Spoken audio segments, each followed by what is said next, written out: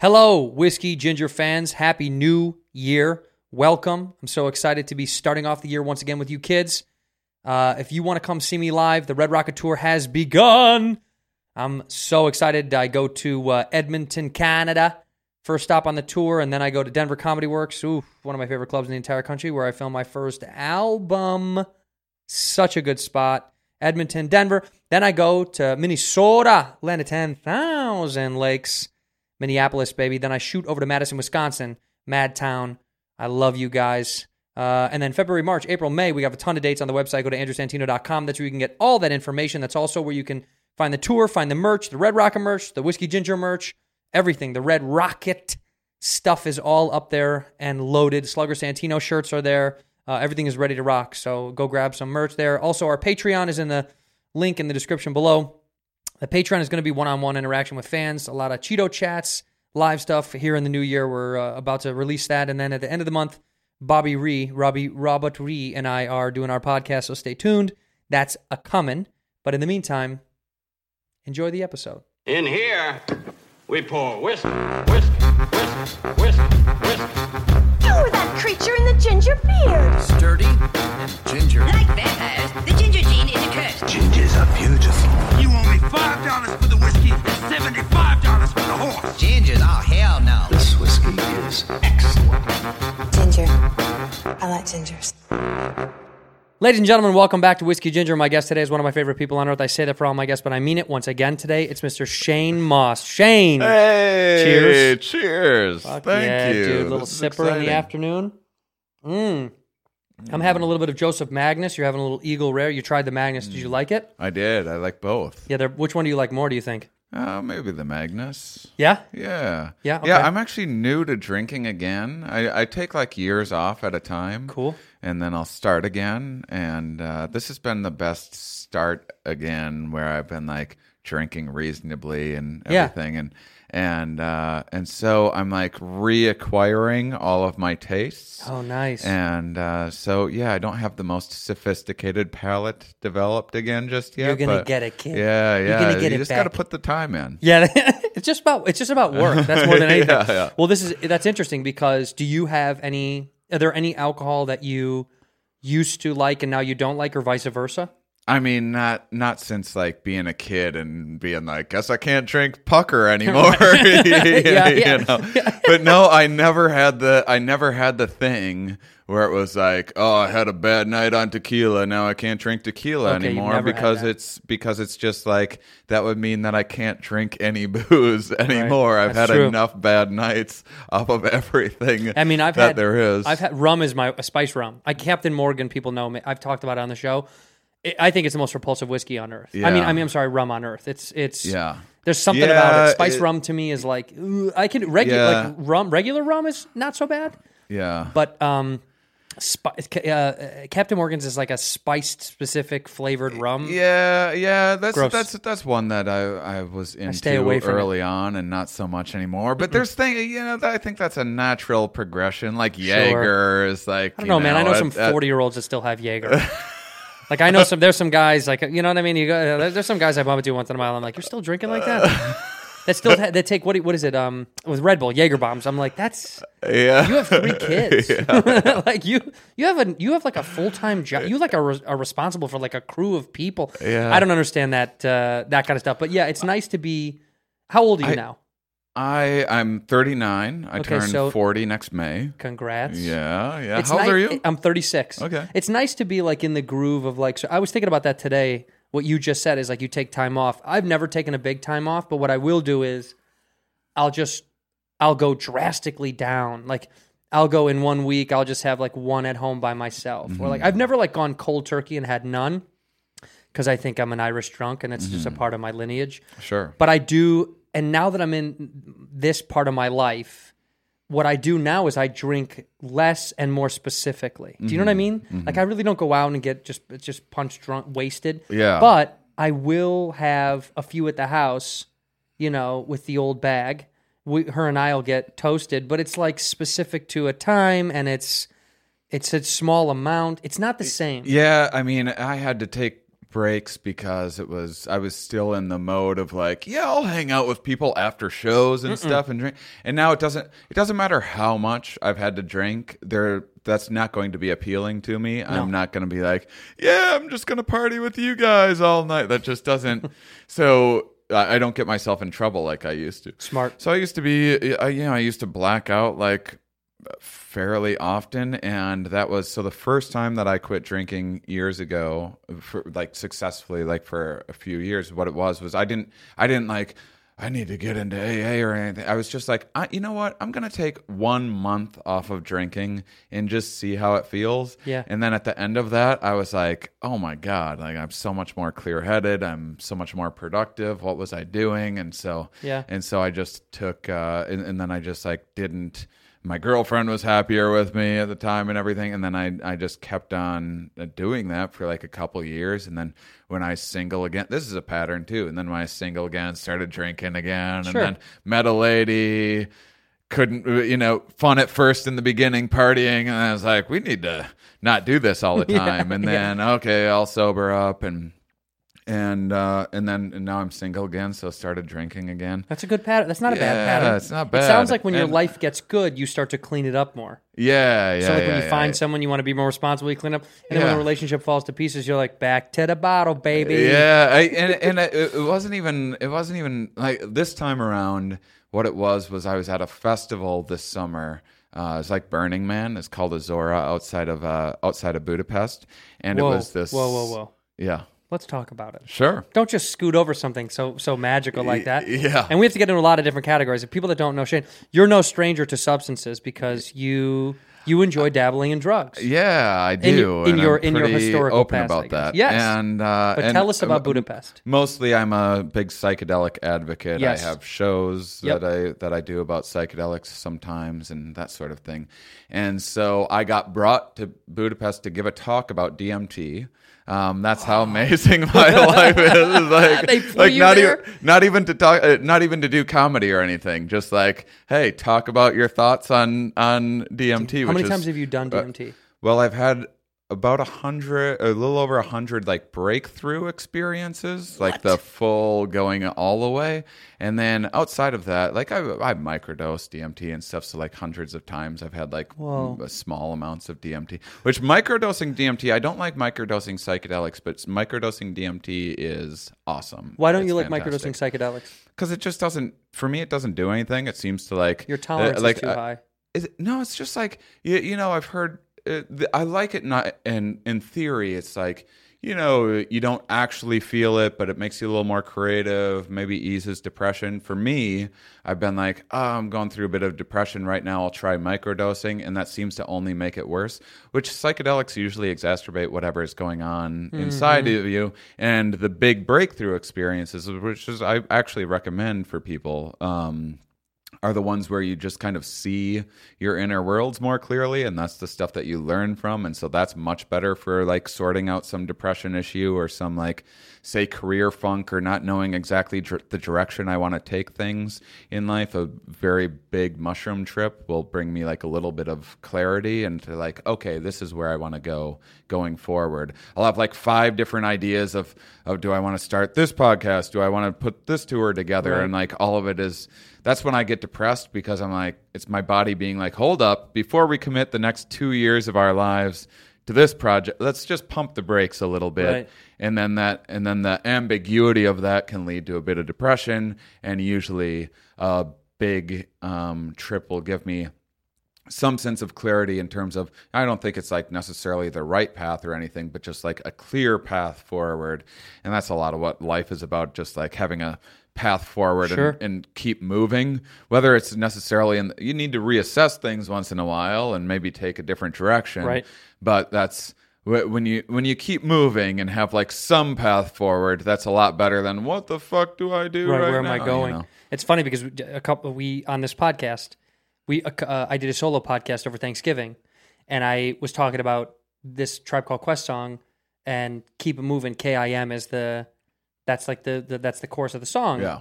And a lot of the fans were kind of like talking about it online, and I was like, it is probably the best way for me to deal with my personal, because I have pretty bad depression and anxiety, and I go through these massive waves. And Keep It Moving was always kind of this. I love listening to hip hop, old school hip hop, and like kind of upbeat shit when I'm feeling low, like the flower era of hip hop, the 90s. And that song always was like, Keep It Moving was always just this mainstay in my head. So it's very odd that you just said that, because it's become kind of a part of the show of like, Keeping It Moving was always my advice to people when they write in about how they feel depression and how to get through it, because you realize how many people struggle with shit in life. I think we ignore it all the time. Yeah. We just think everyone's on an equal plane. Well, there's a lot of social pressure to put on a face and Yes, act like it's bullshit. everything's going on Yeah. well all I'm of totally the time. good. Yeah, and, the phrase "How are you?" and you just go good. It's an innate response that we've taught ourselves socially, but it's not true. And I actually don't do that. Like if someone asks me how I'm doing, I tell them the truth. And sometimes my friends, they know that about me, so they're sometimes nervous to ask me how I'm doing. They're like, "Oh God, this might be a therapy session." Yeah. But the thing is when I tell them things are going good, they know that I mean it, and they're like excited for me. That's wonderful, And though. it's a game. I've actually had friends, because I do that. They've started implementing that in their lives, and they're like, "Yeah, it changes my approach to how I think about things. I don't feel like I'm putting on this facade all the Right. time." I think it's a much healthier way to be. I think a lot of like the corporate and workplace really puts so much pressure on people to be a cheerleader all of the time. Yeah, And they want you to be happy and healthy and wise and upbeat. And there's especially like these massive Chinese companies. I mean, have you ever seen these like videos of these Chinese corporations? They indoctrinate their employees with these kind of like songs. They make up like anthems and songs for the company. Yeah. So they cheer for the company at the beginning of the day. Yeah. It's the most fucking creepy, robotic shit you've ever seen. But that's a part of these massive corporate conglomerate systems, is like you have to keep these people in some kind of order, and we falsify this. We're all happy, right? Because it makes other people feel bad if they're not following suit. Do you know what I mean? It's like, oh, I'm not in line, but you seem to be somebody from we haven't known each other that well for that long, but every time I see you, I'm always happy to see you, and it's always you're a pretty bright light, and I don't know whether that's obviously, now you've said that that's not you covering something up. You're actually displaying your real emotions, but when I see you, you seem very bright, and it is always like kind of smiley to see you. Yeah. And maybe that's just our connection, but I just feel like you have a when I do run into you, you have kind of like a rich feeling about you that's like happy or in a good place. I mean, for me, because I spend so much time on the road and I'm so isolated in ways which I actually like. I don't. There's a couple of negative emotions that just don't affect me very much. One is jealousy and another is loneliness. Like I know what they feel like, I experience them, but they just don't drive my behavior. They don't really influence me that much. Wow. And I'm grateful for that. There's other things like depression that really severely affect me, but because of that, like I don't get to see my peers as people that are like around the same level or whatever as much as I'd like to, because I'm not in LA or New York very often, outside of like doing some festivals sometimes. And so usually if you see, I'm probably excited to just be like, hey, I get to hang out with like one of the guys that's like, around my level, or you're doing fucking very well for yourself. Same. But I know what you mean, like our peers and because otherwise you're working with like the local feature or host or whatever, and they're like kissing your ass too much to like, oh, can you take me on tour with you and all of that, and it's not just it's a different connection with like your peers. Yeah, it's almost like you're it is hard sometimes that you become kind of like this. You have to be this like this guiding light. Like you didn't know you signed up for that, but that like sometimes they want people below you that you're working with. Oftentimes want so much help and advice, and I'm usually quick to give it, and I'm cool with it. But sometimes you just want to have regular conversations, like you're just people. Because it's also weird to me when when comics are just like, wow. One day, if I could get where that guy is, headlining the Chuckle Hut in Toledo, Ohio, and I'm up there like, I'm fucking broke. I hate this. and like, you want to be, your dream is to be me, dude? It is their dream. But that's the crazy thing about this game is like, I say that lily pad theory. It's like every frog thinks jumping to the next lily pad is going to be more stable than the one. It's not the case. So you have to start to enjoy the lily pad that you're on. Yeah. And you have to try. I mean, fuck, dude. Let's jump backwards. You got invited to Budapest to perform at a festival. Yeah. I mean, what was the name of the festival again? It's called Zora. Zora, Zora. Zora. Zora. Azora. Okay, and then what is it? Does that mean something? It's the name of the city that it's in. It's a town. Yeah, that's how dumb I am. I'm so bad with geography. I am as well. I don't know that. I know all of the U.S. very well now because I travel around to it all the time. But yeah, so it was a Psytrance festival. I hadn't drank in a long time. I had just spent 2 days on a train because these guys were like that booked me. They're like, hey, do you want to like make a trip out of this and spend a couple days on a train and stop and do this and like really sold it like an adventure. Yeah. And really it was just like 2 like 14-hour days on a train. And toward the end I was like, ugh. And I got to this festival, and if you've never heard Psytrance music before, it's not just like chill fucking music to like hang out. It is like intense, like, you know, like hard, like dubstep-ish kind of thing would be a closer analogy. Yeah. And it's 24/7, and it's so to give you an idea, my tent, and you're sleeping in a tent. It's like a Burning Man situation. And so my tent was like probably close to like a mile away from the main stage, and it was still like the ground was like vibrating, and you wake up and the music and the music's such that they put like all these strange sounds in it. I was waking up at like 8 a.m. to like cat screams being mixed into a song. Like, what the fuck? I just went to bed at 5. And so anyhow, I show up there, it's pouring rain, and I know that this is a cool-ass festival, but I also know this is going to be a fucking nightmare if I'm sober. Yeah. And it's the type of place that I'd normally do some acid or something like that, but I had been taking a break from psychedelics because I had some mental health issues a couple years ago and shooting a documentary about psychedelics called Psychonautics, a comics exploration of psychedelics, Amazon Prime. And good drop. And so I was like nervous about, if it would have been in the U.S., I would have done a psychedelic, but I was nervous about doing my first psychedelic in 2 years in a foreign country, having another manic episode and getting confused and not being able to know what to do. There's like this I'm far away from like home. 40,000 people, and like there's no phone reception. I can't get a hold of people that I'm with, and there's like this very like affable, charming like host guy that's like this Hungarian dude who has like 2 bottles of Hungarian wine. And he's like, hey, you guys want? And I was like, you know what? I will drink some of your wine. It's like, I'm cold. It's loud. This might suck. Or I can drink and have a fucking blast. Yeah. And so that's when I started drinking again this time around. And you had a blast. Haven't regretted it. I've had getting used to drinking again. There's a couple times where I was like, now I'm drinking a little too much. I got to wrangle that in, and especially when your tolerance isn't there yet, then you're just getting hung over like every fucking day, and or anytime that you drink, and so it can be like kind of miserable, and so yeah, that's what got me on back on the train. Yeah, you got to find a balance. I mean, there has to be a balance in all that stuff, right? Mm-hmm. We all have to find a balance in life with whatever substance that you're using, because I say you got to be careful with everything that you're doing. Mm-hmm. Was there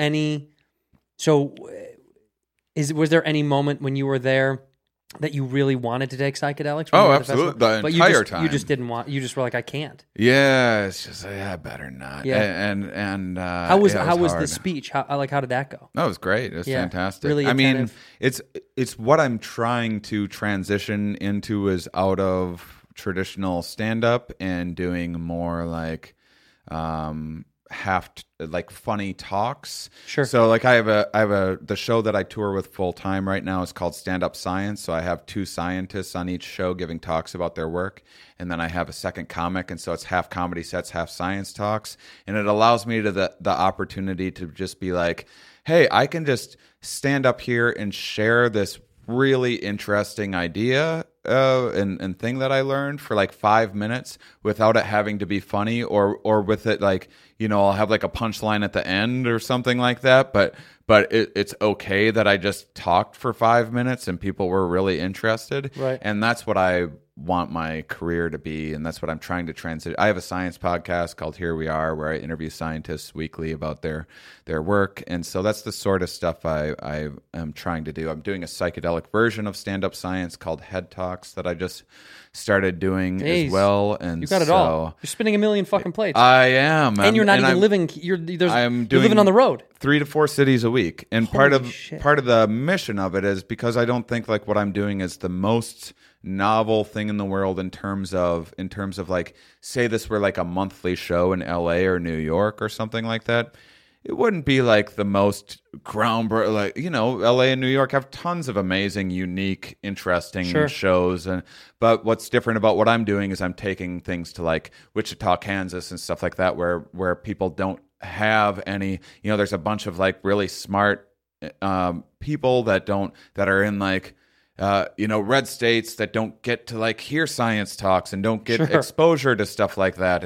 And so I try to find the cities that are kind of underserved in terms of intelligent entertainment, and they come out and I target them, and they come out and it's been going really well. That's awesome. Well, I learned, like, I went down to Huntsville, Alabama to play a single show down there. Fucking NASA's there. So it's like Alabama has this rap of being kind of a country bumpkin place, and it is, so to speak. It's a lot of small towns. Yeah. But then you also realize a lot of the people that came out to my show were fucking like nerd, like dorks, and I was like, oh, yeah, right. These NASA kids want something to do, so they go to a comedy club, because comedy clubs tend to be this kind of transference of ideas, and depending on the comedian who's presenting them, you can get some funny, witty, sharp, intellectual comedy, because I feel like they need that in a place where they're kind of devoid of, you know, no offense, but a little bit of culture. I mean, they're in the middle of Huntsville is not a big fucking place. I mean, I don't think any of your listeners would be like, why are you talking shit about Huntsville? Yeah, but I just feel like, it's usually, I think it's usually people are surprised to hear that, like, people are like, well, how do your shows do in the South? You have a science show that they do better than anywhere else. They love it. Like in LA and New York, people are like, whatever. I could see a science talk any night of the week. And it's understandable. You know, there's just a billion options for people. And it's like Vegas. There's too much to do in cities like this. Yeah. And then you go to other places, they're appreciative you're there. They're like, fuck, thanks for coming. Yeah. A guy in San Antonio said that. He goes, will you come back? I said, yeah, probably. I'm here now. Like, right. And he goes, yeah, but people don't come back, and I want you to come back. And I was like, I guess we forget we're so kind of privileged when you do get to live in cities like LA or New York or Chicago or whatever that's like thriving, and they've got all of this shit going on, that when you go to a place that doesn't have, it's not nothing, but it doesn't have as much, they kind of hold on to things more. You know what I mean? They're excited more. They're like, yeah, motherfucker, I'm happy that you're here. Yeah. Here we're brats. They're spoiled fucking brats. At any given night of the week at the Comedy Store, the $20 they paid for to get in, the lineup there is worth like $5,000. Yeah. And they still complain. Yeah. Like it's fucking crazy how spoiled they are. So it's nice to, I like just going to these places. Arms crossed, like whatever. Yeah. Come on, babe. You want to go somewhere else? Yeah. That is the inherent problem. So you're living on the road right now. We said that before the show. We were talking. You don't have a place right now. You're on the move. My last place was Portland. Went through a breakup in April, and at the time I was trying to plan out my girlfriend at the time wanted to take a break from work for a year and come live on the road with me for a year and travel around. So I was lining all of that up. So like, how do I make that work logistically? And it's something that I've wanted to do since I did this indie tour about psychedelics called A Good Trip. That was like this 111 city tour. I did that in 2016 to 17. And everyone thought I was crazy for doing it. Before I did it, I was like, this might be crazy.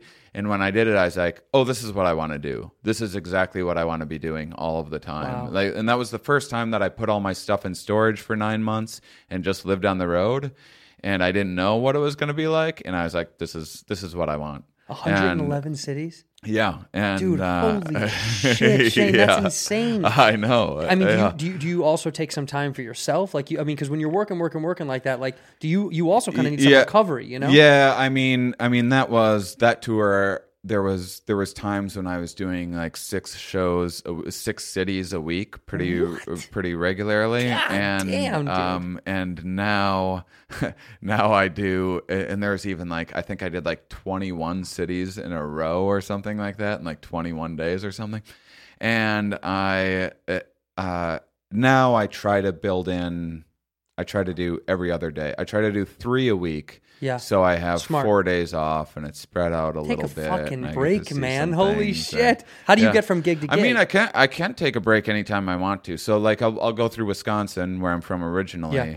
And my parents are still in my hometown, as well as my sister What and my hometown are you- what is brother-in-law. it? La Crosse, Wisconsin. It's on the border of Minnesota Crosse, and Iowa. baby. Yeah. It's right in between Madison and Minneapolis. And then my brother's in Milwaukee. And then I have just tons of old friends in like Minneapolis and Madison. So I'll sometimes like just take a month off to hang out around there and You need get it. some family time and stuff like that. So yeah, I mean, and sometimes sometimes I'll just be like, I'll also plan it out. So if I'm like, this might be too much time alone for a person to spend, and still be a healthy person. So I'll just like book one of my comic friends to come along on tour with me for a couple weeks or something. Like Mike Kaplan did it recently. Oh, It cool, was, like, cool. Good fit for a science-y show. New York, you he's know? New York? Yeah, New York, yeah. yeah. He's kind of a maybe nerdier, more cerebral Sure, comedian. sure. And so great fit for it. Yeah, Old that's friend of cool. mine. You get to stopping over in the Midwest is kind of nice to have that kind of, as a Chicago guy, it's like whenever I'm anywhere near the fucking Midwest, I'm like, I got to go home. Like, coincidentally, I'm playing at the end of the month, at the end of January, I'm doing Madison and Minnesota. And because of it, I'm like, I have to go home. It's almost like there's that magnet to go home when I'm in the Midwest. It's like, I have to stop by. Yeah. Because if I don't, I feel like I'll feel bad. I was so close. I should. You know what I mean? I mean, it's pretty cool. My mom's side of the family is all still in kind of the same hometown, but my dad's side is spread out all over the country, and they never see each other. And they're now like trying really hard to make a point to like, we got to have a get together like once a year to hang out with one everybody's another dying. and stuff. That's what happens. But I get to see my family like 4 times a year, spaced out. You know, I'm seeing them like every few months or so. Sometimes it's just for like 2 days, and just because of the way my routing that's is, good I got enough. to keep moving. But yeah, How many days do you fucking want? Yeah. It's 2-3 often days, good and I'm like, enough. I gotta get out of it. Wait, how are you getting from place to place to place? Driving. So are you renting a car, just renting and renting and renting and renting? I was doing that for a while, and now I have everything sorted out so that I'm driving almost everywhere. I drove to California. Mountain Time Zone is like there's just like nothing in terms of gigs there. There's like Colorado, Denver. you got a little Arizona and stuff like that, but especially up north in Montana and stuff, there's nothing. Yeah. And so beautiful expanse to drive through, but if you're just like by yourself, you don't want to drive like 20 hours for nothing. And so I flew in here, and I have a rental car right now, and I often do that when I'm touring the West Coast. But other than that, most of my stuff is Central Time Zone and Eastern Time Zone, and I'm just kind of making loops around. My show, Stand Up Science, is a different show every single time that I do it. Wow. It's all different. It's 2 different scientists in every city, which if you're wondering if that's hard to find 2 different scientists, 4 cities a week, it is. It's very time consuming. Extremely hard, I imagine. I have a full-time assistant who helps me out with things, and so I can barely even prepare for the shows. It's so like I know what the topics are and the gist of what they're going to be talking about, and I have a broad knowledge of lots of different subjects from doing my science podcast for 5 years. But a lot of times I'm just kind of winging it, and I'm thinking about what they're going to be, and I kind of like choose some material that I have that's related, and then I watch the talk, and then I improvise, and so I'm starting to learn to improvise a lot for the first time in my career. I mean, I always improvise with scientists is something you thought you'd never do. Huh? Yeah, Isn't that fucking wild? Oh man, when I started, because for people that I'm a blue collar guy. I didn't go to college. I was like a factory worker and stuff. So did you work in a I was factory? and I was a terrible student and everything else. So now skip forward, and when I started comedy, I would I wasn't much of a reader or anything else. Now Skip you're forward, fraternizing and with now fucking scientists. I talk with at least like 8 scientists a week. Yeah. Wow. What factory did you work in? The longest job that I had was Ashley Furniture Factory in Arcadia, Wisconsin. But I also worked there for like 4 years, I want to say, and then I Putting spent- together furniture. Yeah, making parts for furniture mostly, but I did a little assembly line work. Sure. I did a little bit of everything. You moved around, man. You moved around a little bit, yeah. Shane's doing good. Move him up to assembly. Not just a shipping guy, dude. He's good. And I had this is fun. My first factory job, I worked in a crouton factory. Crouton I worked in factory? a crouton factory. Wait. I love telling people that because people like when I first told someone that I worked in a crouton factory, I didn't know that was funny. Yeah, I it's had no idea, hilarious. and then everyone's just like, "What the fuck? You're a You fucking worked in a comedian. That's crouton hilarious." factory?" Because according to America, as far as I'm concerned, croutons just like happen. Like no one knew. No one knows that they get factory. made. Well, yeah. I feel like croutons are just like they're out there somewhere. Yeah, like I feel like they made 1 billion of them in the 70s, and they just they had enough. You know what I mean, to last for the rest of the time. That's it. We're full on croutons. We'll never run out. Well, the people I was working with, I think that might be half true. Yeah. I worked third shift in a crouton factory with a bunch shit. of like real degenerates. I was drunk most of the time I was working. Attaboy. We you know, if you're gonna eat a crouton, know that there's some degenerate factory worker that's been dipping their hands in those croutons and gobbling some. Did you eat croutons every day? I ate croutons every day. That's so funny. It's funny. I don't even like bread. But if you turn it into a crouton, I can eat that shit. Bread and every crouton are just day. cousins. They're not the Especially same thing. with some alcohol. Oh, my God. They should, instead of pretzels, they At should the have bar, a they little should go thing back- croutons? of croutons. Shane, dude. you just fucking. That I'm is- opening a bar, and that's gonna be the first thing I do. The crouton? Yeah, fuck. Because Is the that pretzels the name are, of the bar? Yeah, the crouton. Yeah. Because the bowl of pretzels is gross for some reason. Yeah, the yeah. croutons would be fun to pick at. Yeah. Dude, I'm stealing your idea. Yeah, Come to the that's- crouton. We're gonna You open can up in have it, 2021. please. But the first drink I'll make will be That called was the Shane Mauss. our idea. That's right. I mean, I that's right. wouldn't have thought of it without your help. But so. I'll give you royalty. All right. Yeah, How about yeah. that? Done, yeah, no that's problem. a fucking. No, so, take it. Go. Okay, it's mine. I want you to have that crouton Okay, money. go. You deserve it. You've worked hard. You know what's so funny? I've had enough good things happen to me in my life. You go get that crouton Thank you, money. dude. You're gonna be somewhere in Cincinnati. You'll be sitting having coffee in the morning. You read the paper like Andrew Santino's crouton business exploding across the country. Everyone's you won't believe it. The man who made croutons sexy again. Yeah. I came up with that idea. I brought damn back it. croutons, and the bartender's like, "Sure you did, pal. Everybody knows Santino's the crouton guy." So you worked in a crouton factory. Yeah. That was the other longest stint. I also did. I did like close to a year making parts for like.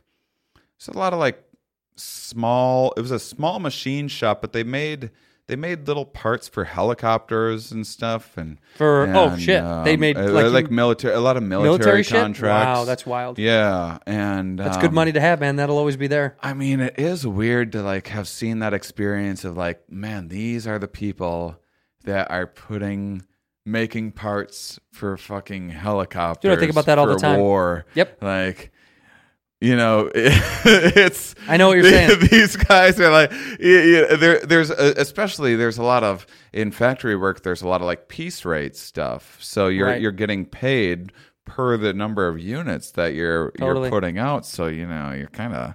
You're shuffling through some it. stuff slide a little bit. This isn't the Ferrari factory, dude. Yeah. No one's going over it with a fine-tooth comb. This is like Yeah, clack, clack, clack, yeah, clack, yeah. go, clack, clack, clack, clack, clack, go. I mean, when I watch those documentaries about factory work, it's fascinating to me because of like It's brutal, man. It's not only is it fucking crazy working conditions for the most part, and most people are treated completely unfairly, and it's gross. It's so hard to have an attention to detail because it's monotonous, right? It's almost mind-numbing. I don't know why they don't hire Buddhists to work in factory. Like, you guys like meditation? You like not thinking about shit? This is it. Enjoy they're out there. Buddhists are out there like cutting blades of grass to be like, instead of using a lawnmower, we're gonna cut things with scissors Mm-hmm. because the practice of doing the no, motherfucker, get in a factory and like put some furniture together. Yeah. It's the same Same thing, thing. but you're contributing. Yeah. You're actually doing something. It's like the plates in the prison. You know, they stamp plates in prison all the time. Like it's the same. You know, well, I don't even they do that anymore. But California states used to used to stamp license plates. Oh, it's like that's the most mind numbing. That's still happening. There's nothing to it. It's just do. It's like 3 steps. It's brutal. And some people, it was just like they could get in the mindset of just like, you know, I love it. It's relaxing. Right. And there was a thing about like the piece rate thing does do a interesting thing to the mind. Whereas instead of like looking at the clock, like you're in class, like when is this going to be over? Is it you're like fighting against the clock. So you're like, oh shit, an hour's already gone by. I haven't like turned out enough stuff. Like, oh, the day's almost over. I haven't finished my... So, you know, and that's part of the reason why meth is such an issue in rural communities now because of that very thing. Yep. But because it's an escape from the monotony. It's escape from the same old over and over, and it also gives you a little bit of life in something that you might not be enjoying to do. I'm not saying use meth, but I'm saying if you work in a factory, I wouldn't wouldn't blame you. I had a guy on my don't. podcast that wrote a book about meth use in the Appalachian region and breaking down like why it's such a thing, and that's a big contributor. It's huge up there. There's people are one. There's a lot of like, you know, factory works being phased out by robots. Yeah, you're like the Mexicans are taking out. The Mexican robots are taking over our jobs. The Mexicans are like, if anything, a stopgap to like they're just like a slight little like they're going to be out of work soon too. It's just robot. Yeah, like, it's robots. and if you think you're going to stop that, you aren't. No. Like there's nothing you're going to do against that. And why are you trying to hold on to that job? It's the worst job imaginable. But there's that, and there, you know, to be able to stay and do that job, there's more and more demands being put on people, and they're getting paid less. And so you have meth can have like a little bit of a euphoria attached to it, and you can 12-hour day. Now you just work some overtime. Right. It was zipped Goes right by like that. Yeah. And you're putting more food on the table. It's a very inexpensive product, and then you know you have a source, and then all your coworkers are like, "Hey, buddy, what's your secret?"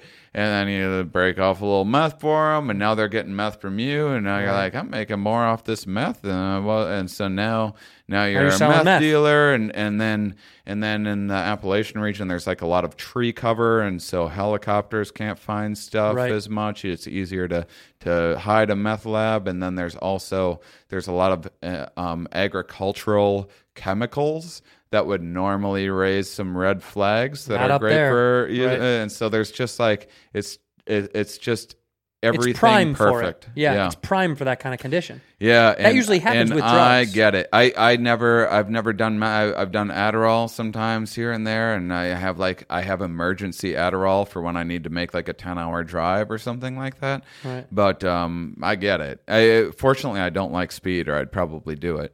But I'm an opposite drug user. I like depressants. I don't like uppers. Yeah, I've never liked uppers. Yeah, they give me the too. fucking creeps, and I don't like the way it makes me physically feel. Yeah, so I've always been, you know, marijuana, alcohol. I tend to like levelers or depressants and alcohol, or like mood levelers or stabilizers, things that will increase blood flow to the brain, but which in turn slows you down a lot. You know what I mean? Like with weed, I'm slow on weed, dude. I am your typical, stereotypical, like I smoke pot and I land the plane. Like I am just very low key. A lot of people smoke pot and it turns them up and turns them on. That's the like opposite. dabbers, though. Yeah, dabbers well, dude, but that's what's fucking happening crazy, now. It's but that's fucking like nuts. the crack of cannabis. That's what it is now, dude. know? I was talking about it on the show. There's a woman, this woman Dabin Granny. I reached out to her. She's probably going to do the podcast. She's this famous YouTuber out of Denver, dude. She smokes. Man, I'm on the same show that Dabin Granny did. Yeah, baby. Dude, well, my status I'm fascinated with the amount that people can use because I just simply cannot. I mean, I know. There's a friend of mine in the Portland area, and He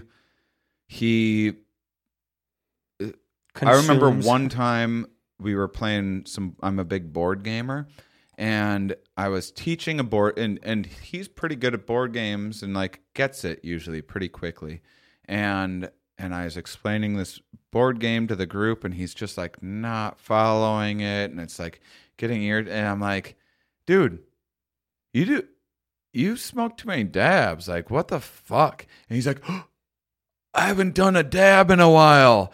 And then smoked a dab, and then he could understand the game. Like it's just like that. That's a why bad it's the place to be, by That's the a way. bad That's a bad place to be.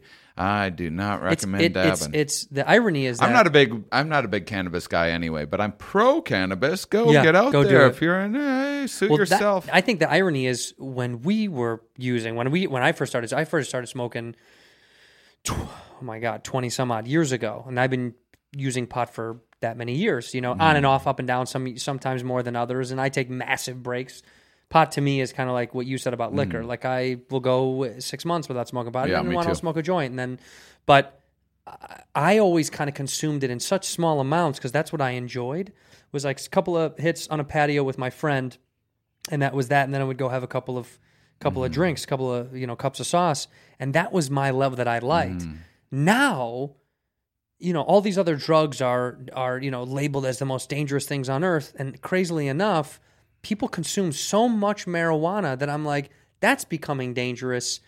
I'm not saying it's gonna kill you, but I'm saying it's gonna it's just like stunting any kind of mental work. You know what I mean? Like, it bears you down. When you get that high, you're not functioning anymore. Turning anything into a concentrate, and this is from a guy who has a fondness for DMT, which is a concentrate and one of the most powerful psychedelics on earth. But you don't use it also, every day. Oh, no. No, that's what I'm saying. But people smoke pot like this all day, every day. But yeah, so you turn anything into a concentrate and you're just fucking with this. I mean, this is why, like cocaine, for example. This is our hunter-gatherer ancestors were chewing on cocoa leaves. Yeah, just to get by. And something they do daily, and was like drinking a cup of coffee, or I don't know if you've ever heard of cacao. Yeah, of course.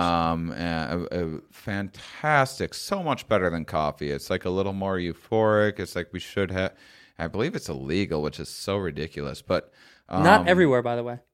Oh. I watched a thing about this. It's not illegal all over it's not illegal everywhere, but for the most part, here it is. In the U.S. Yeah. Oh, yeah. That's what I meant. Yeah, no. But US many places it's not illegal. It's completely normal. Yeah, and it's like a regular thing to have every day, and it's not but then you figure out how to turn that stuff into a concentrate, and then also a lot of times what you've done is extract some other properties of that have like unknown effects, like everyone's like, oh, cannabis is THC is the active ingredient. It's like, well, yeah, that's true, but it's also what they call like an entourage effect, where there's lots of other like these terpenes. That's why there's like indica and sativa and those sorts of like, why would there be different kinds of weed if it was just THC? Why would there be any variance in effect whatsoever? And it's because there's these other things mixing in tandem with it.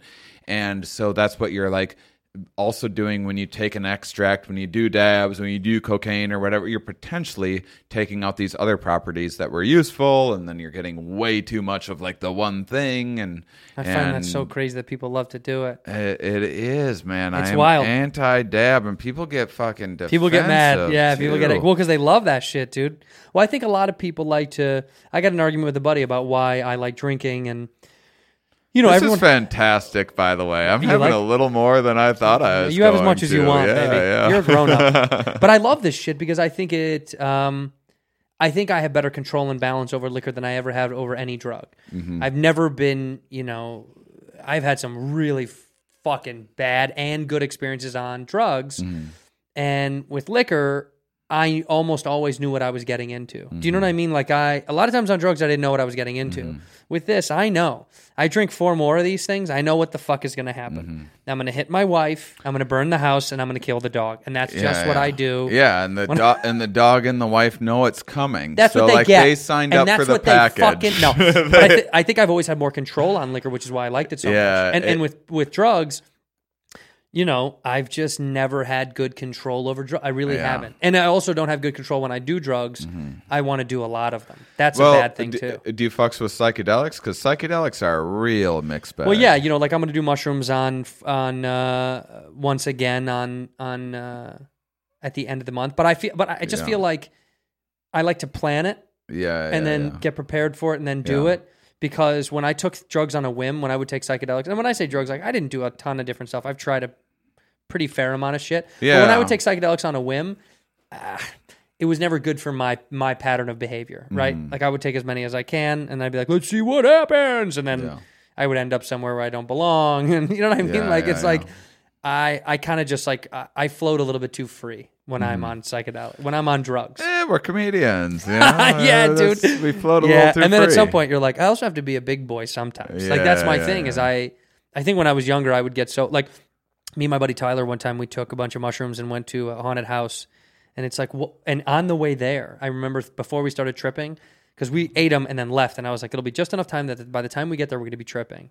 And I remember on the way there, like 10 minutes from, and I was like, why are we going to a haunted house? Like in the middle of a field, in the middle of like in Western Illinois, I was like, why am I doing this? Is a stupid idea. And the moment we like are about to arrive, me and him turn to each other and we're both like, we're kicking. And I was like, I should not, I'm way too ripped to be in a haunted house. If you've never done a psychedelic before, and you're like, what would be like a weird, crazy thing to do on psychedelics? Like I could see haunted house like coming up on your list. So that's a neat we were like idea. 16 or something. Yeah, but when you're in high school, but the reality of it is like it's a terrible idea. It's a therapeutic, meditative experience. Yeah. But in high school, you're like, how can I get away from my parents? How can I get ripped? You know, like I did mushrooms at concerts a bunch. I love going to concerts and doing mushrooms because it was like, I love the adventure. Do you know what I mean? Yeah. Like, of course. One time, this is a wild story. One time, we were drinking a little bit at my buddy's house, who now has passed away sadly, and we were smoking weed on the train and going to this concert, and they had a little bit of mushrooms left, and I was like, I'll take it. Like I'll take the rest of whatever's left. And no one wanted it. I was like, I'll take it. I didn't anticipate it, but I'd already been I was already a little fucked up. And we get there, and me and my buddy had only bought general admission, and our friends had bought floor tickets, like on the floor. And I was like, we're getting on the floor. We're going to figure out a way to get on the floor. Well, I learned that it was in Chicago at the UIC Pavilion. The only difference was these bracelets, these bullshit bracelets. And I was like, that's the only way to get down there. Well, we just need to get somebody to clip a bracelet, hand it up to us, and we can sneak down there. Because if they're already there, we're good. Right. We have them sneak these bracelets. We go down. It all works. Then we get stopped. Like we get stopped, and my buddy doesn't have a bracelet, and I'm like, they forgot to give us our bracelets. We're down here. They let us down here, but they said it was good because we had this ticket stub. We had the fake stubs, and they pulled us aside, and the cops were coming. They separated me and my buddy. We're in high school. I'm ripped out of my head on mushrooms, weed, and I'm liquored the fuck up. I probably reek like alcohol because when you're in high school, you're like, glug, glug, glug, glug, you know what I mean? Yeah. You're not like, oh, the sip. You fucking chug a bottle on the train. And I'm arguing with a police officer over why I deserve to be on the floor because they fucked up and didn't give me a bracelet. And my buddy, I remember my friend was with another cop sitting there silently just shaking his head, and I could tell he was like, Santino's going to get us put in jail. Like he was like, he's going to get us put in jail for sure. Yeah. Sure enough, I feed my bullshit story. The cop walks over to my buddy, grabs one of the employees.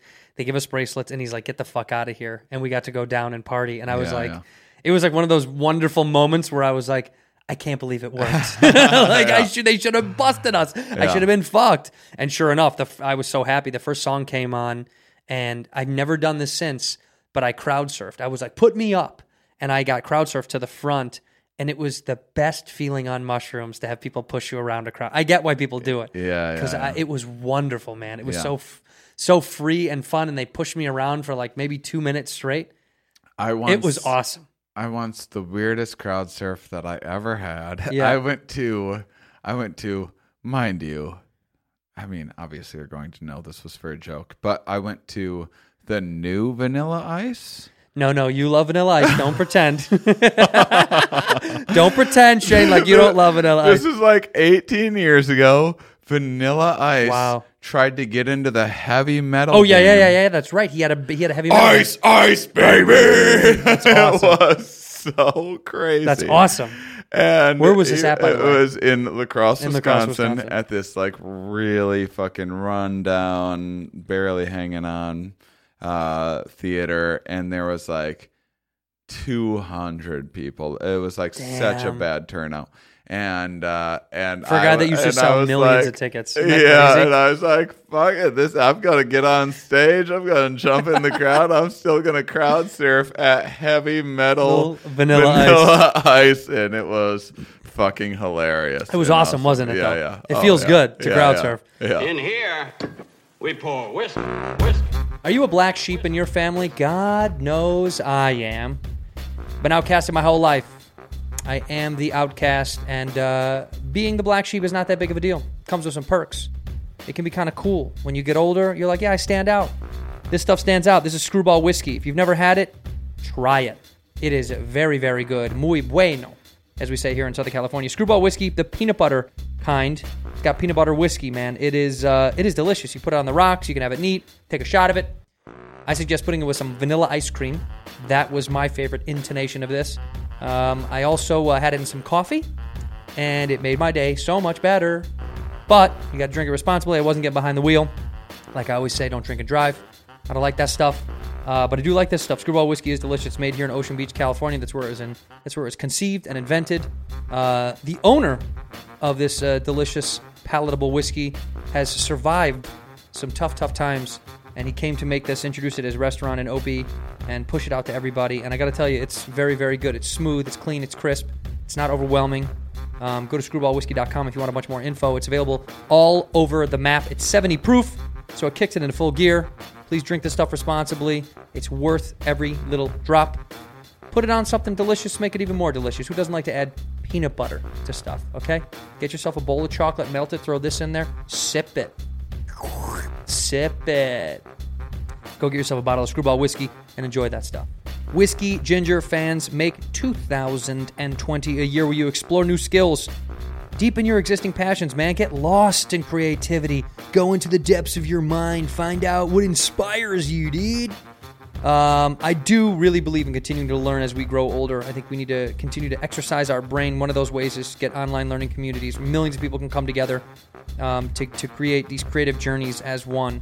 And there's thousands of classes available. I'm talking about Skillshare. If you've never been on Skillshare, I do highly recommend it. All joking aside, it's a learning community. It offers membership with meaning. There's tons of classes to explore, something that can help you accomplish real growth in things that you're really looking forward to learning, with a bunch of other people that are in the same boat. An annual subscription is less than $10 a month. That's a joke. You spend more on coffee and bagels. Do yourself a favor and go check it out, because I've gone on the site. I've had some fun there, and I'm trying to re-up myself in the Skillshare learning. I'm trying to take more classes on there to try to just, get my brain up again, because we get lully brains, we get sloppy, lully brains, and they're a very proud sponsor of the Whiskey Ginger Show, so we like them. Please support the people that support us. Go there, check it out, whether you're into very artistic, creative stuff, whether you're into writing. I like a lot of the creative writing stuff. That's kind of what tickled my fancy. They may not be for you. There's a ton of classes that you can choose from. But go to Skillshare.com/whiskey to get 2 months free of premium membership. That's pretty amazing. That's 2 entire months of unlimited access to thousands of classes, all for free, when you go to Skillshare.com/whiskey. Once again, that's Skillshare.com/whiskey. Ginger. I like gingers. Have you ever been to a metal show before? Like a hardcore, like a heavy metal show? I think when I was a teenager, I went to tagged along with a friend. Static X. Oh, whoa. That's old school. Yeah, before they were huge. Oh, really? This is before they made it, man. So I found them first. People are like, so that's still within that time frame, like that always. Yeah. Before they've made it. You mean all the time? Yeah. I mean all the time. You mean that's just how they were? Yeah, but at a place. Now that you mention it, a place called the Warehouse in La Crosse, Wisconsin. Is that still there? Why does that sound familiar? I believe it still might. It's a music venue, right? Well, there's a place called the Warehouse in Wisconsin that I thought. I think it still is. Yeah, it sounds so familiar. And it's pretty small. I think you could. I think you could do like 180 standing room only, like mosh pit style. That's cool, but those venues are so fun, man. Yeah. Right, the intimate ones I really love. And I think that's the only. But I've never been a big going to live music guy until in my adult life that I wanted to more. And really, now, and we work weekends and everything. And I'm so the it's opposite harder. for some reason. Huh. I went a ton as a kid. And now I'm kind of like, I don't know if I have the time. Yeah, I think my first big concert was Weezer. It's a great show. I've seen Great Weezer. show, Great yeah, show. Yeah, they're yeah. awesome. And then my next big concert was White Stripes. Oh, that's good So, too. Yeah, fantastic. You picked two good ones. Yeah, that was. Did you ever go to Alpine Valley? Uh-uh. Do you know Alpine Valley? Yeah. We would go up there. It used to be called the Tweeter Center. Yeah. That was when I was in high school. That's where we'd go. That's a outdoor amphitheater in Wisconsin that we'd go up to go see massive shows. They would have. What was the pot concert, like Rolling Loud? No, not Rolling Loud. That's new. I can't remember what the day, like Heavy Days or whatever the bullshit. Mm-hmm. They always put like one of the pothead terminology on a hip hop concert because they're like, that's who comes, kids that smoke weed, and they're right, and that's exactly who goes. Yeah. Did you ever go to jam band shows? It's smart. Yeah. To be like, we already got like the African American community coming here. Yeah. Let's get some Let's get suburban whites. Some suburban white Let's get kids suburban whites. here. Make Yeah. it like a pot thing. Yeah, let's stir it up. Did you ever go to jam band shows? I went to Fish was the last big concert that I went to. And I'm not. I don't dislike Fish. I'm just not like a. You're not a fish head, dude. And people fucking love that band. Yeah, so one of my best friends, it's his favorite band. He's always going on, and it's not. Again, like I Sure.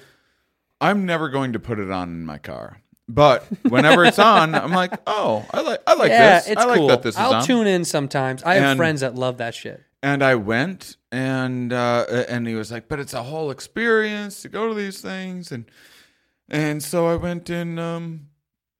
Let's see, that would have been 2018. Yeah, just a little last over a year. year ago. Yeah. A year and a half ago. And you liked it, though? I enjoyed it. There was. It sounds like you did it. Well, It was okay. I had a bunch of drugs stolen out of my tent. Oh shit! Like someone- Well, here's the story. Tell the and then fucking there was, what happened. It's like a bunch of tents set up and stuff. It was like there's a bunch of us friends out there. There's a bunch of Wisconsin people that live in Oregon for some reason, or maybe it was just my friend group out there. I get the parallel. I get it. And yeah, It's a similar culture in rural Wisconsin to rural Oregon. Yeah. Outside of my main friend group there was also just like tons of other like friends from or just people from high school that I'd bump into out there.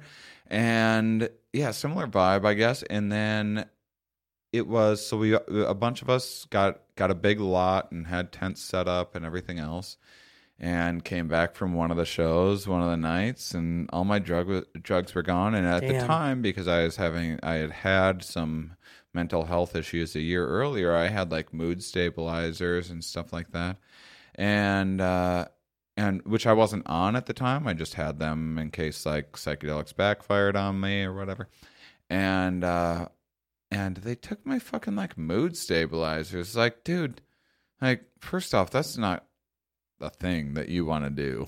That's at not all. something that someone should take. Yeah. Unless you need them. Yeah, not at all. And then also, like, what if I would have been on them regularly at the moment? What if it would have been heart medication or anything? I mean, I did have like, also in that like lots of other fun things. drugs. But it's just like, what a fucking dickhead thing to do, because also the prescription things were separate. And then there was also some so there's nitrous tanks around. Oh, yeah. Fish, I've done nitrous. And there was like nitrous tanks wars going on. I guess it's like incredibly profitable to sell nitrous. So like when people like go around to these fish shows, and there was like some like racial nitrous tank war stuff going on. It was pretty When you say racial, crazy. I don't know what you mean, because everybody at Fish is white. Yeah, so there's like some black guys getting into selling nitrous at Fish and like crowding in some of the territory, and then there was like some white dudes that were just like fucking up random black people that weren't even associated with the nitrous just to like send a fucking message. I couldn't believe it. This is like the prison This is system. fucking Fish, dude. Yeah. This Like, is a fish this show, is right? like peace, love, all Yeah, the fucking yeah. hippiest shit. It's like it was so disappointing. Yeah, but you know, I guess that was that's one what shitty money show. will do to anybody. Fuck yeah. That's the But- problem, right? Isn't that why Burning Man, there's no money out there? Isn't that whole thing? You just trade shit all the time? Isn't Yeah, that what it is? I haven't been to Burning Man. I keep hearing about it. I was supposed to go.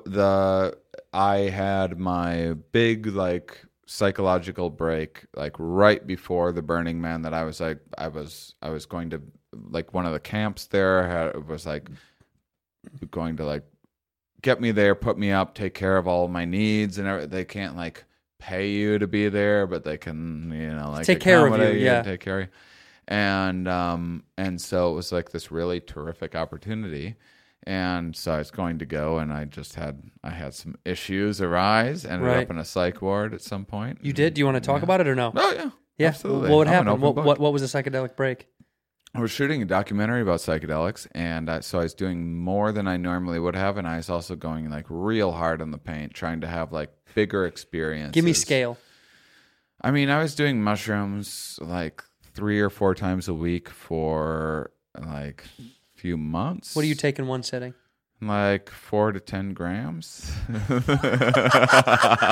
Dude, I got criticism on the last on one of the podcasts I did because I said 4 to 5 grams is it's a good amount of fucking mushrooms. It's actually what you should be doing. Really? I mean, honestly, I only a couple grams is good for me. yeah, but that's so. But you're for an experienced user, it's different, right? For a novice, don't you think you take less? no. You say go for it.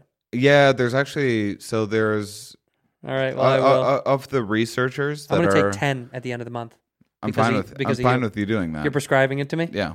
Dr. Mauss. I am, and I don't think psychedelics are for everybody, and I love them. I don't tell everyone that they should do them, but there is, I am like I really couldn't encourage the big dose more. It was just where I fucked up was not allowing time to integrate. So my brain was just like building those connections, and some of those connections were just starting to take hold because it was just every other day. Oh, yeah. That's what the problem was. So it was like a constant barrage. Yeah, Your brain, yeah. something needs a break. Yeah, I mean it's not anything that no person would have a inclination to do psychedelics as often as that, but I was just trying to tap into the experience to figure out ways of articulating it for the documentary and come up with like what the visuals might look like and everything else. And it was low budget. We had a short amount of time to do it, and so I was just like really pushing it. And I was also kind of trying to show like, you know, backfired on me, but I was trying to show like, look, people think like, you know, these things make you crazy or whatever.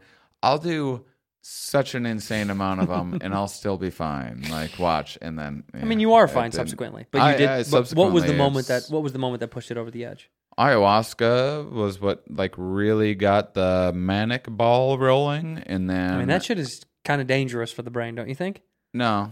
And I mean dangerous in terms of like if you're not secure with oneself, I feel like you can slip away a little bit. You don't think so? If you're doing it in the right set and setting. See, the problem is I think a lot of people don't have the opportunity to do things correctly. I think if you know the right place and you're going to and you like read with the right Peru. people. Like I was just on my Head Talks show. I was just doing this. I had my guest anthropologist for a few of the shows with this anthropologist, or my guest scientist.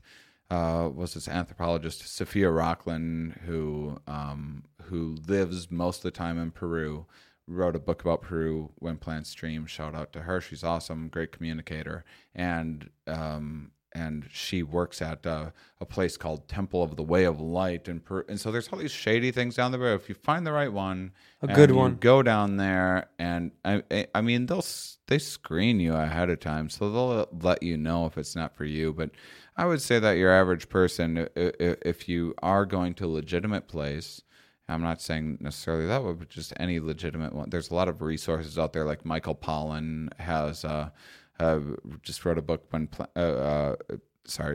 How to Change Your Mind. That's very popular right now, and on his website he has all these pretty reputable resources for finding things. And if you do that, and you've been screened and everything else, I'd say you're in good shape. Good shape. But because of your ingesting of so many mushrooms, and then the ayahuasca many just things, and it wasn't even that. It was like the trip itself was absolutely beautiful and wonderful, and people talk about bad trips and it being confusing or making them crazy. That's not what happened. It was the most wonderful trip that I've ever had.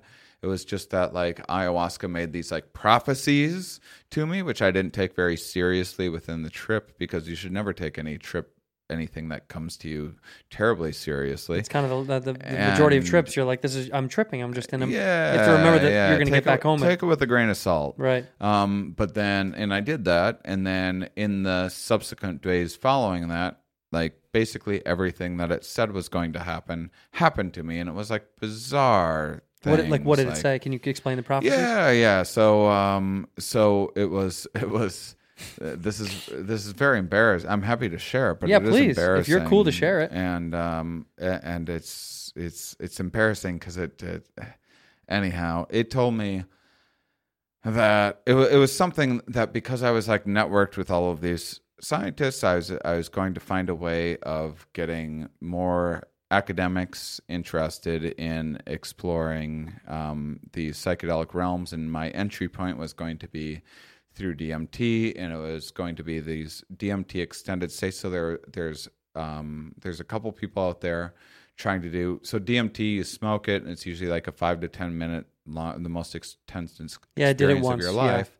Yeah. But they're figuring out how to turn it into an IV and just keep it on a stable, and so you can have a DMT trip that's like 4 hours long. Holy so you can fuck. spend more time investigating those areas. And so it was saying something like it was going to be related to these DMT extended state experiences. Okay. That was just one of the things. But anyhow, didn't take it very seriously. Came down from the trip. I was on a mountain at the time, didn't have cell phone reception, and then when I got down and I had cell phone reception, my very first text that I got was this guy who was running the first big DMT extended state trial. Jesus. And he was like, "Hey, I see you're in town. We're announcing this trial tomorrow on this like Gaia TV, and we have all these people here flown from wherever, all these researchers and everything, to talk about it.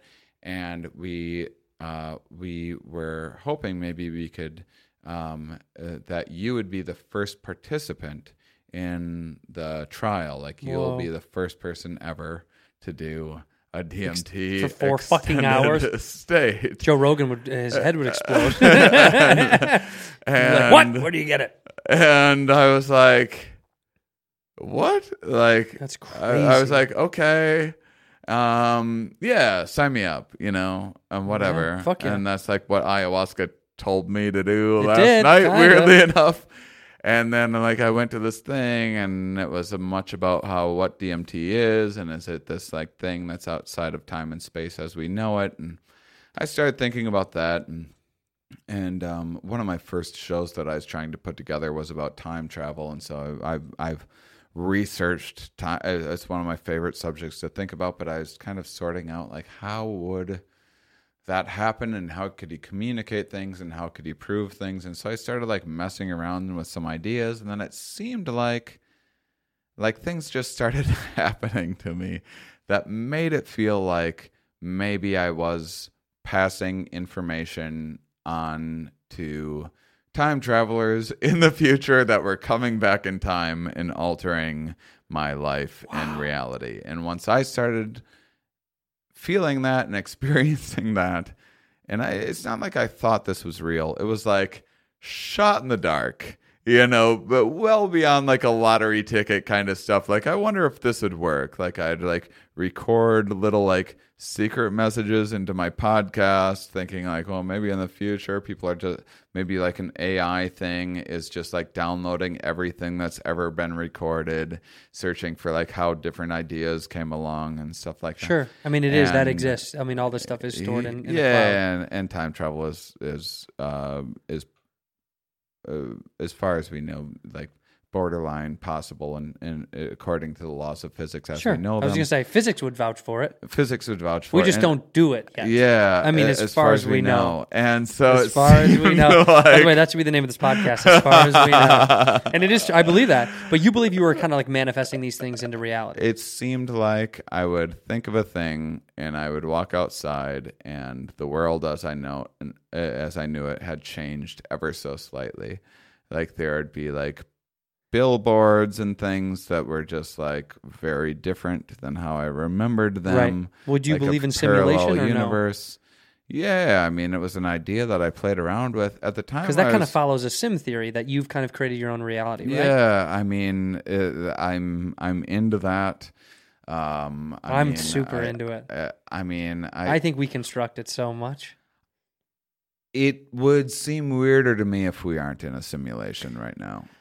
Yeah, but I do think sometimes you're probably more in tune with the simulation than other times in your life, right? I think many people go through their life without being in tune with it, and you probably got really close. I mean, I guess the way that I think about it is, in terms of as far as that goes, is like so you build. Say you build the game Sim or World of Warcraft or whatever. So you have these computer programmers. There's a bunch of like ones and zeros. There's a bunch of binary code. There's a bunch of coding and everything underlying all of this, and then you build these characters, and then you eventually want to give them their own characteristics and these individual properties so they can kind of evolve on their own. And so like within that character is seeing all of these other people and the roller coaster or the building or the mine or whatever you're doing. The crouton factory. Yeah, this is happening. I'm in a crouton factory, and that would be a great way of like of letting. And there are computer models for modeling evolution, like the early parts of how trying to sort out how life began on this planet and everything else. And that would be a great like hands-off approach of seeing how things evolve on their own, and then. What if eventually, like, one of those things just happened to, like, get into some other thing that allowed it to see, like, the underlying coding and somehow, like, alter some things in ways that it didn't even understand. And perhaps you could be part of that thing.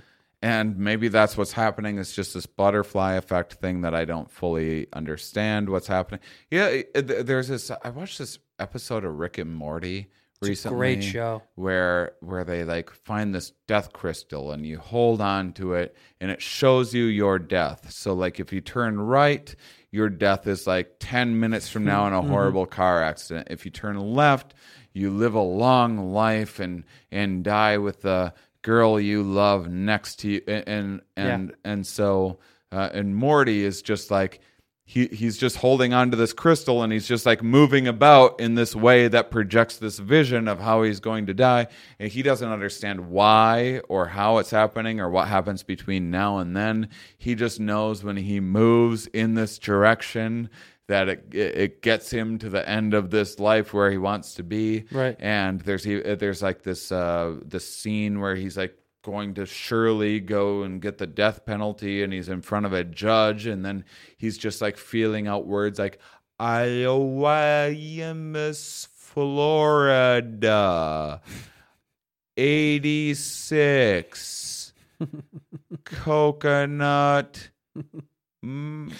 band, and then like the judge is like, oh my God, like thinks it's her dead husband, Right. like talking to her. Right. And he doesn't understand the context of which, like what he's saying, how that's relevant to her. But to her, this is like this meaningful thing Right. that he just stumbled across through like feeling out sounds. Sure. And that's what it felt like to me. Like I was just like feeling out these, somehow they were changing things.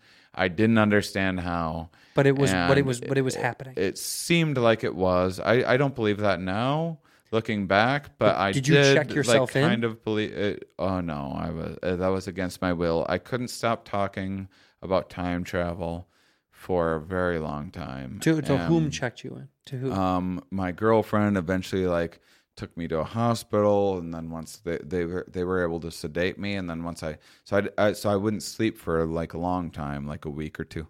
And then she'd take me into a hospital. You didn't sleep for a whole week? I would sleep like 1 or 2 hours a night. Wow. And then I would wake up like springing out of bed with like ideas of like these things I need to write down, or like there's this thing that's after me. And there was times I thought like something inside my mind was trying to take over my body. It was fucking crazy. Don't say the C word. Yeah. I don't like that word. It was fucking wild. Yeah, because the C word has a negative connotation. It is. It's also just like people allow themselves to write things off and be like, well, that was just crazy. It's like, well, what does crazy mean then? Like, right. Say that was crazy, still explain how did that person go crazy and in what way. It's still, you still need to explain how things. Well, yeah, I don't. And crazy's a way of just being like, don't need to think about that anymore. Somebody said that. I can't remember who said it. I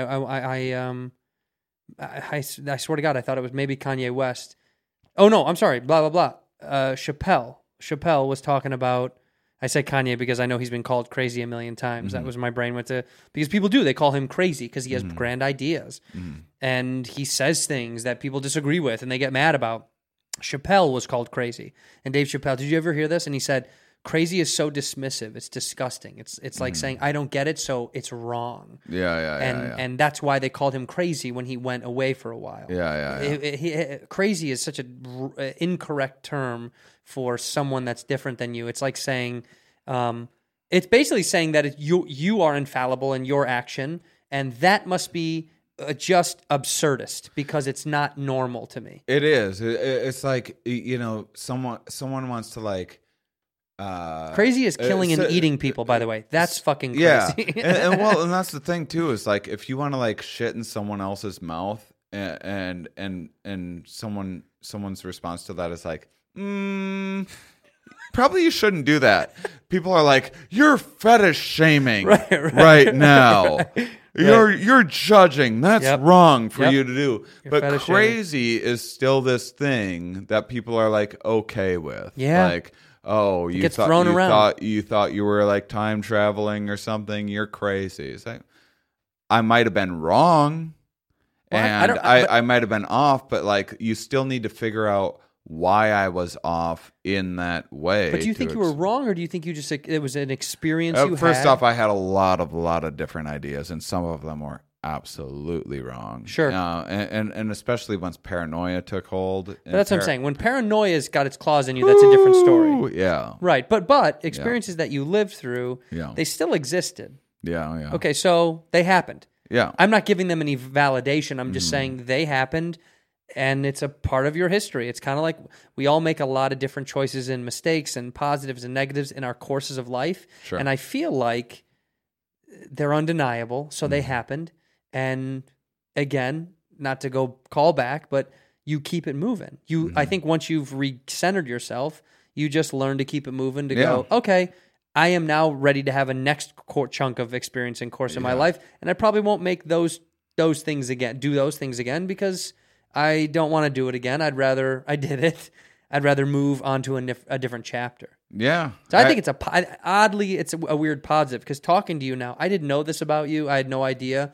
But it's refreshing to hear you be honest about something that you said was embarrassing, because I don't think it's embarrassing. I felt embarrassed when I had severe, and I mean severe, panic attacks. I had, what's the fucking term? I can't even think about it. I couldn't leave the house. I had agoraphobia. I think that's it. When you can't leave, I couldn't leave my home. I couldn't leave the place that I was staying at because I had pure panic, dude. When I walked outside, I felt like I was going to die. My chest would cave in. I would have these ocular migraines. I'd go blind.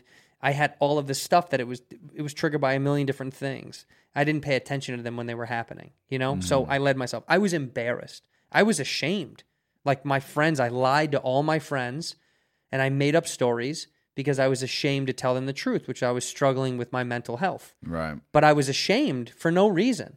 It was like, why would I be shameful of something that I'm experiencing? Like, it's not my fucking fault that things are happening. Like, this is the way the world works, you know? So I think it taught me a lot about myself. It taught me a lot about, which I imagine this did for you too. It teaches you a lot about your position in the world and what you want to accomplish, where you want to go, what you want to focus on. I think it gives us balance, dude. I think like I wouldn't take back that moment for anything, but I don't want to live it again. Yeah, I mean, it's also, let's not forget empathy. I mean, that's a really important factor. Is certainly everything that I went through. Like when I pass someone on the street and they're like, you know what, most people are like, holy shit, that's a crazy, like, there's a crazy thing person in space that's like telling me that that my family's being held hostage or whatever. I'm like, yeah. Yep, that's a thought that you'll have. Dude, I told a joke one time where I said, and this was true, by my old place, there used to be a guy who I would give money to once in a while when he had good days, because some days he wouldn't have a good day, and I would stay away from him, and he'd be violent. He would be throwing stuff and breaking shit, and some days he'd be having a good day, and I'd give him a couple of bucks if I was walking down to Trader Joe's, and he would yell. He would yell and he would be at like kind of like a, I don't know, like the same angle every time he would yell, just yell and stare into space. You know, he would just stare out up into the distance, and he would scream. And one time, that's why I turned it into a joke. I thought to myself as I'm sitting at a stoplight, I was like, yeah, maybe that guy's got the answer. Like, maybe maybe he's figured it all out. Like, maybe he's just like professing all this shit. He's like, no one will listen to me. I know all the stuff. Yeah. It's just because it's just a different perspective on the world. Yeah. That's all it really was. I mean, even scarier to me when I think about that is I think there might be a kind of a Pavlovian response sometimes where sometimes, so, you know, you become a comedian, like, oh, fun. Yeah. Won't that be, get up, I'll tell jokes, I'll make people laugh. And then you go and you figure out your rule of three. You're like, hey, here's my premise. And now I've reinforced an expectation. And now with the third example, I talk about my genitals. Right. And you figure out this structure. Sure. And, boo, and you got it. You know, you sort that out first. If you're good. If you're going to be good, you'll figure it out. You'll figure those things out probably first. That's the 101. And then... and not that there's not like some out there oddballs that just like get how that like on thing, Emo Phillips or Eugene Merman or so, that like just get the absurdity like right away on a different some things level. Click for some different people. And but the point is like you have your fun, cute little jokes, and then one day you get on stage and you had a rough day, and then you go like, my fucking neighbor did this and that, and like my dick didn't work last night, and then you get like the biggest laugh you've gotten in a while because it's like very genuine and everything. Yeah, it's real. And then I think there's something in your head that goes, what just happened there? That was a big... What did I do there? You go back in time and go, oh, I like exposed this vulnerability about myself. And I'm like, well, what other like nasty little bits of myself can I get into? Then you start like being more vulnerable. And I think it can go to an extreme, like in the example of a comedian, where you can eventually be, it becomes this very like exhibitionist kind of like, look at all my naughty parts. And it's actually, I'm much into like, what is the story that your inner world is feeding to your consciousness and why? What are the mechanisms? What are the criteria for it to show you these things that it's deeming relevant for you to experience? Yeah. And so is it the case that if you like get known as like this like degenerate comedian that your subconscious just like drives you to get more into these degenerate situations, Sure. so you have more of these stories to tell? And is that the case with some of these fucking homeless people out there, where they were just like started out of just like, God, I got laid off, it's not going so, and then they had a day where they just couldn't fucking take it anymore, and they're just like, ah! And then the day they went crazy was the day that people put the most fucking money in their cup, and then the internal worlds go like, oh, I know what works for us. Yeah, that it keeps crazy going. shtick. Yeah. We should keep doing The that. shtick. And it might be this. I've had that same thought. I've said to myself in a more condensed version, I've said, I want to see the I day. can be a hairline. No, I love it. But I'm saying we had a parallel yeah. thought, because Yeah, yeah. I thought the same thing, which I was like, I would love to see the day that it started. Yeah. I'm saying what you're saying. It's wild. Right. I just saw the little piece of it. Yours is much more in depth. Yeah. I'm an idiot, dude. Okay, but I would love to see the day that it started, because I imagine the crux of that was fascinating. Like the beginnings of those things, of anything. I right? bet it was a small break. It always is, though, isn't it? Isn't There's it a like the little same thing with crack. comedy? Yeah. The same thing with any kind of, anything in our universe, like that becomes a larger thing, usually starts extremely small, and then we're like, oh shit! It opens up this door into a million other things. Like, and me being someone who's never actually seen Tim and Eric, but say like Tim and Eric actually tried in the beginning to like make a high quality thing, and then like they looked at it and trying to edit it, and it was like kind of laughable, but then they're like, but that's actually funny. Yeah. And it's super subversive. Yeah. And then you put, and then like, oh, and then you get rewarded for that, and then Totally. it's like, they might have just been very normal dudes that then just Had to play got that card. rewarded. And Well, I mean, that happens in our society all the time. It's like a lot of musicians will say that they didn't intend on making that kind of music. I'm not saying the majority, but I'm saying there's people that go, there's a kid named Post Malone. Do you know who that is? Are you familiar with him? He has tattoos off of it. He even out loud was like, I'm not a rapper, but like they rapper categorize him. He's like, I just make fucking music. And now he sings a lot. He does a kind of like folky country stuff. Mm-hmm. And people were trying to put their finger on him, but he was like, you guys said that I was a rapper. I fucking didn't say that. Because I rapped a few times. Sturgill Simpson's kind of the same way. I love Sturgill Simpson. Yeah. I fuck with that dude so hard. I think he's incredible. I don't know enough about him, He but can't be he does. categorized. Yeah. He's someone who loves psychedelics. He likes Mm-hmm. the sauce. He likes to explore his mind, and his writing reflects that. There's a great story I think I've told on this podcast, but I like to say it to people that don't know. He on 2 albums ago, on I think it's Time Traveler's Guide to the Universe. I think that was the album, but he did Nirvana's In Bloom, and maybe one of the best songs that he ever wrote. In Bloom is such a good fucking song because it was Nirvana's way of professing to the audience that they didn't get him. It was insane. He was really saying, he was like, he's the one that likes all our pretty songs and he likes to sing along, but he doesn't know what it means.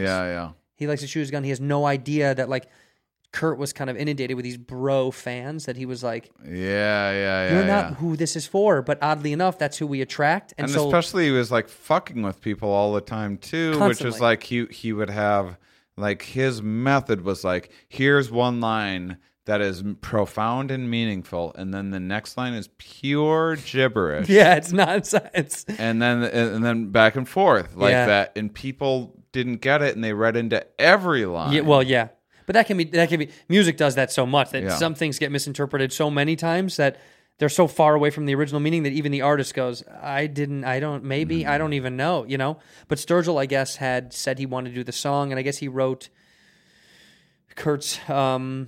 Kurt Cobain's trust or whatever, your legacy or whatever they call that. And said that he wanted to do it, and daughter and Courtney Love or whatever, whomever runs the trust was like, we don't really like to put out Kurt's song. We don't let other people kind of redo the songs. That's not really what he wants to do. And I guess Sturgill made the song. I might be a little bit off on the tail of it, but I guess he made the song and sent it to her, or just sent her the music without the lyrics, or one of the two. And then they approved it. Apparently, it was like, this is. It's honestly, I'll play it with you when we're off the podcast. Yeah, it's one of my favorite songs of all time. It makes me feel so many things because it's just is like this. It's this call to a generation, obviously, from my youth that was like so meaningful to me, and also from a guy who I like as a musician who traditionally a lot of people in his category wouldn't fucking play Nirvana. Do you know what I mean? Like, it probably wouldn't be a lot of country music artists, whatever the fuck you want to say.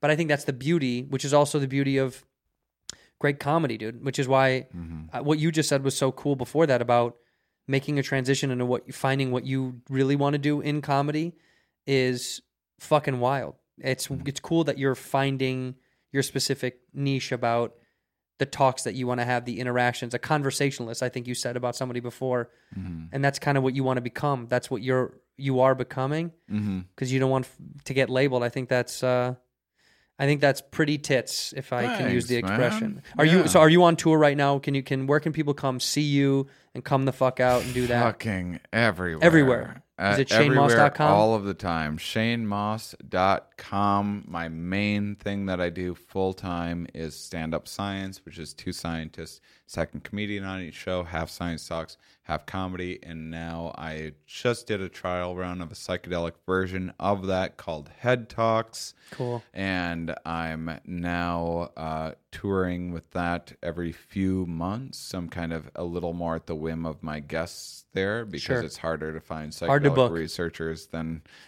scientists in every city. And then I still do regular stand-up from time to time. But if you get to see me do regular stand-up, that doesn't I have a goal of only doing 3 weeks of regular comedy club stand-up next year, 4 weeks, and I already have 3 of those weeks booked. So there's only going to be one more, and it's going to have to be like one of my favorite clubs in the country. Well, so. I love that. Go taste the chocolate. And check out my podcast. Here we are. Check out Here We Are. We'll put a bunch of science stuff in a hopefully accessible and entertaining way. They'll like it. I know they will. We'll put all that shit in the description below. We'll put ShaneMauss.com down there. And by the way, shows. Yeah. Could I tell you when we were talking about moving on? Yeah. Actually, the name of the Here We Are podcast is about how I talk with evolutionary biologists and psychologists and neuroscience people and psychologists, a lot of life science stuff, but a lot of people addressing kind of the expanse of the human condition and all of the different variables that go into why you bought the thing for a gift for Christmas for your friend. Breaking that down to 1 billion years ago. Oh, that's what wild. Happened. And I sometimes get so caught up on that it's just life is just so complex and so overwhelming that I almost start, and I'm not one, I don't have anxiety or panic issues much. I have depression stuff, but sometimes it just gets so vast that I'm just what the fuck? And the only thing that I can tell myself is just well, here we are. And so that's my kind of mantra keep it moving. Of keep it moving. Well, here we are and keep it fucking moving. Yeah. Dude, it's been honestly a pleasure. I want to link everything for everyone below in the description. Please go see this dude. I think he's incredible. I don't get to see him enough. I'm glad that I got to see you. I'm glad you came. I'm glad I got to see you. This was fucking so good. This is great. Here's what we do. You have to stare into the camera, just you solo, and I'm going to walk away, and you're going to either say a word or a phrase that closes out the show. Go ahead. Oh, this is a lot of pressure. All right. Drink up, everybody. In here, we pour whisk, whisk, whisk, whisk.